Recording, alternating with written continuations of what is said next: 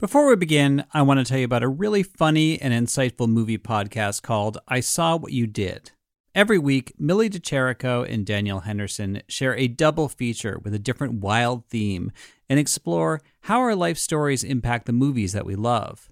Millie and Danielle discuss cult classics through a feminist lens, have conversations about their film crushes throughout the ages, and provide hilarious hot takes on just about everything. New episodes come out every Tuesday.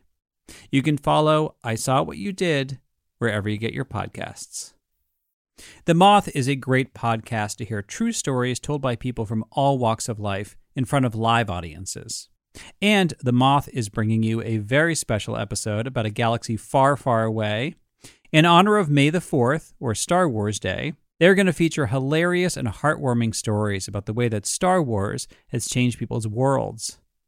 Listen now by searching The Moth on Spotify, Apple, iHeart, or wherever you get your podcasts.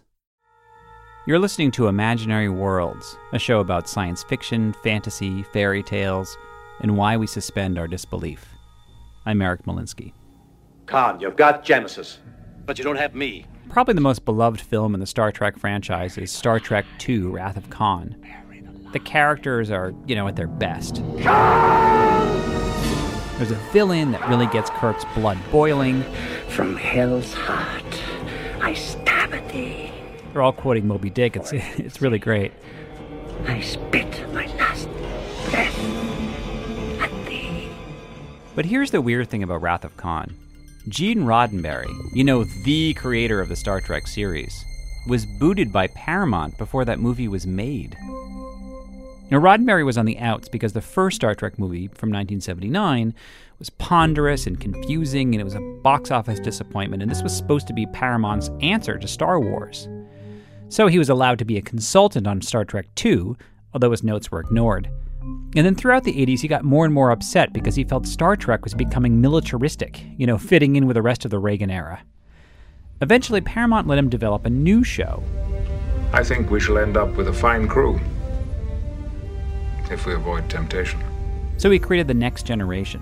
And the tone of the TV show was supposed to be a counterweight to the movies. It was more peaceful, philosophical. Do you consider yourself superior to us? I am superior, sir, in many ways. But I would gladly give it up to be human. When Roddenberry passed away, most people admit Star Trek The Next Generation got better.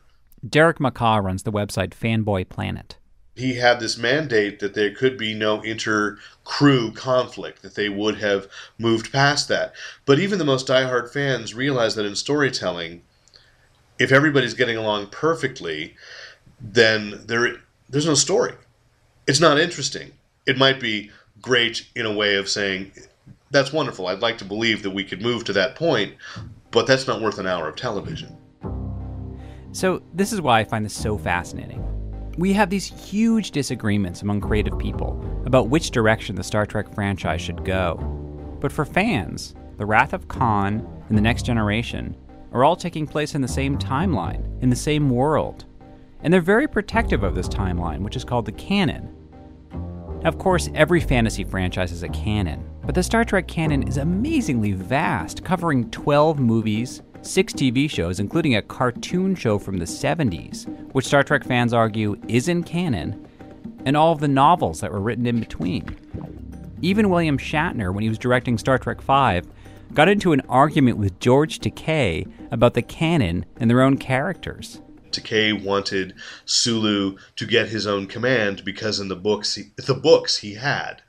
And he wanted to get his own command in the movies, and Shatner was arguing with him and said, but if you do that, then you can't be in the movies. You're not on the Enterprise anymore.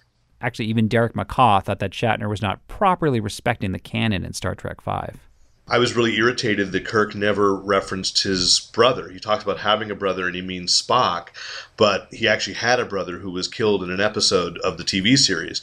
And I was really mad, but I thought, I get it. For a movie, they can't bog down explaining to an audience who probably haven't watched the series as obsessively as we have to know that, yeah, there was that episode where there's these little plasma things, these butterflies of flesh, like, went into his back and killed his brother and his nephew with pain. I think the nephew survived. And then they don't reference that family again. So I was bugged that the movies broke that continuity. But most people just kind of went, and accepted it and moved on.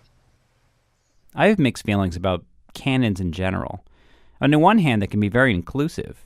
If you're a serious fan, you feel like you're part of a community that's taking this epic ride together.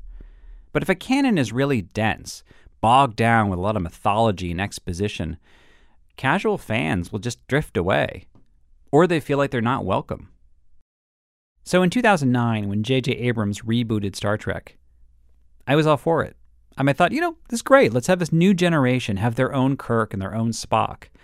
And, when I watched the movie, I thought he was being respectful because he sets up that there's this time travel snafu so that everything that has happened in the canon still happened, just in a different timeline. Leonard Nimoy's in the movie to sort of hand the baton to Zachary Quinto, playing Spock as a young man. Since my customary farewell would appear oddly self-serving, I shall simply say, good luck. These new movies are really unpopular with Star Trek fans for a lot of reasons, but the main one being J.J. Abrams just smashed the canon to pieces.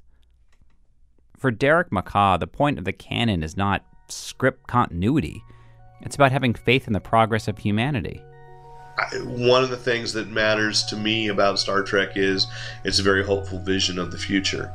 Star Wars is a long time ago in a galaxy far, far away. That may not be us.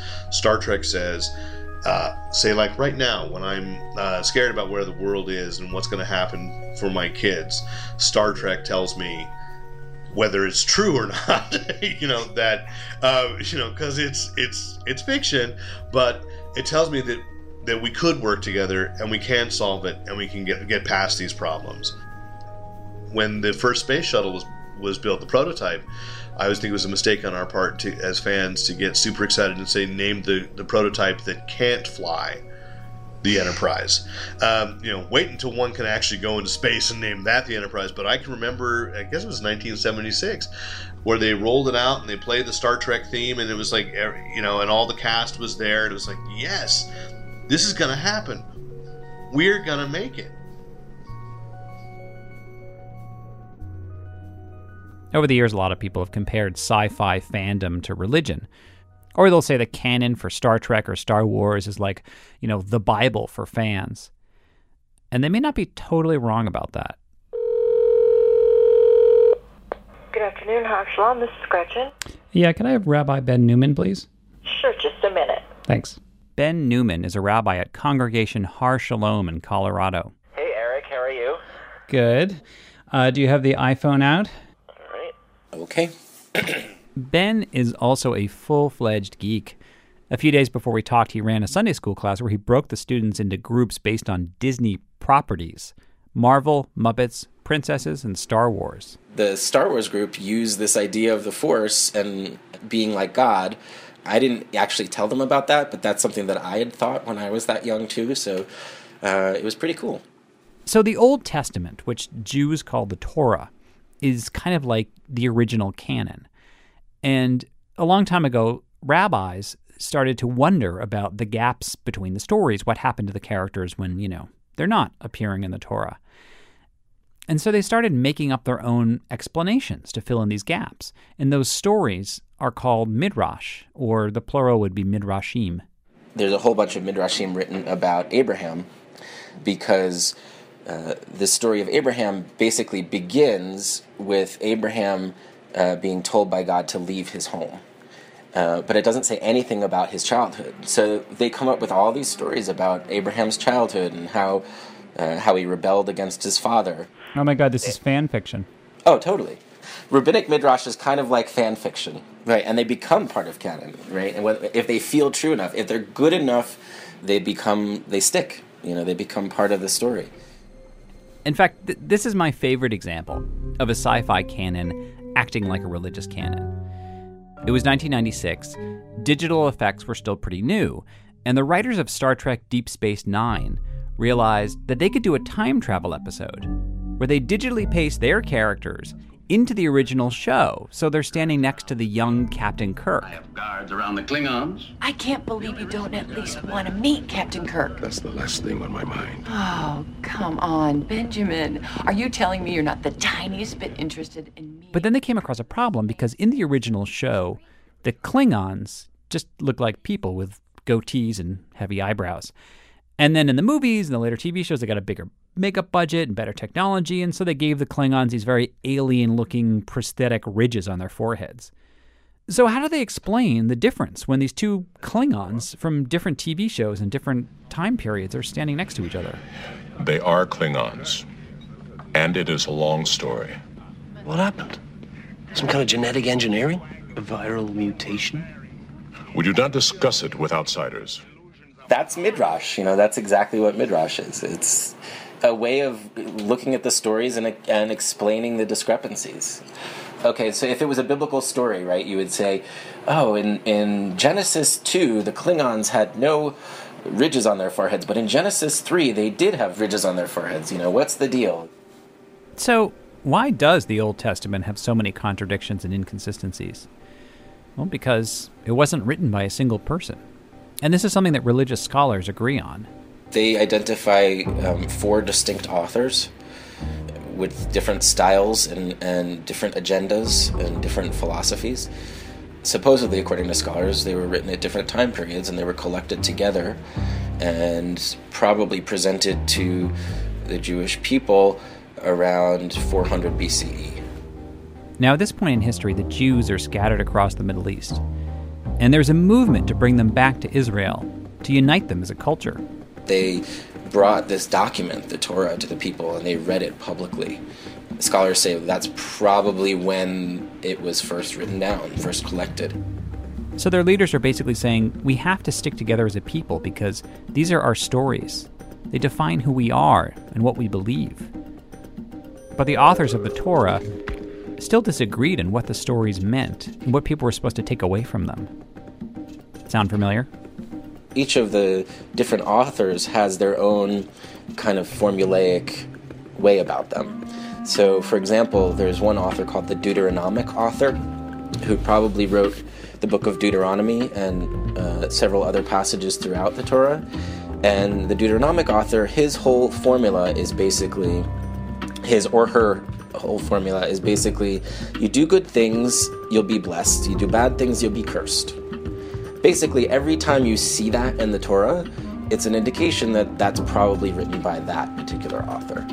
The book of Job comes along, and the book of Job basically takes the genre of the Deuteronomic author and smashes it to pieces. And basically says, no, you do good things, and it doesn't necessarily mean that good things are going to happen to you. And you do bad things, and it doesn't necessarily mean that bad things are going to happen to you. And so there is kind of there's a response even within the genres. I think you see that also in modern sci-fi also. At least when you have different directors or whatever, they're responding to each other, responding to their different interpretations of the character.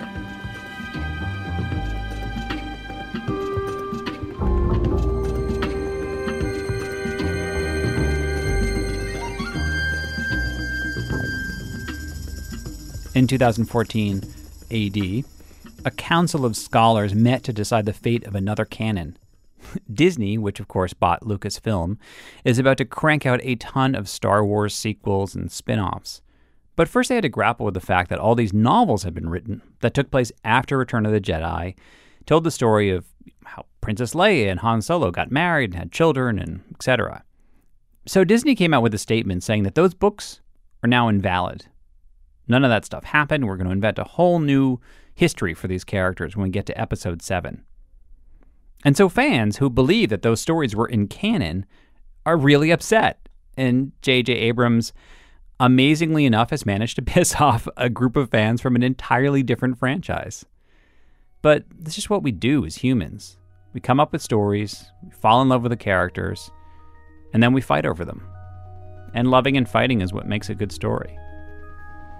Does he dance too in his books? What? Oh, and if you are J.J. Abrams and Lawrence Kasdan and you're actually listening to this podcast, which I'm sure you're not, but just in case you are, My cousins Ruby, Polly, and Sloan are total Star Wars fans, and they have a ton of questions that need to be answered. What does Leia do with her Bausch costume? What happened to Stormtroopers after Return of the Jedi? Well, why don't they wash them to be loyal to the Jedi? Like, why don't in the 7th movie? It's a good question. Did any bad guys break her wedding? Did they crash it? The secret? Yeah. This foot. Can you say, Luke, I am your father?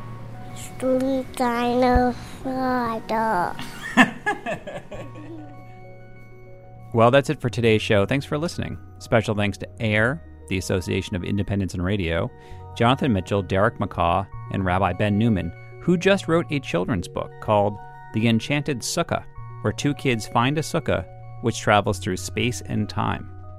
You can like the show on Facebook or leave a comment in iTunes. That would be awesome. I tweet at emalinsky. The show's website is imaginaryworldspodcast.org.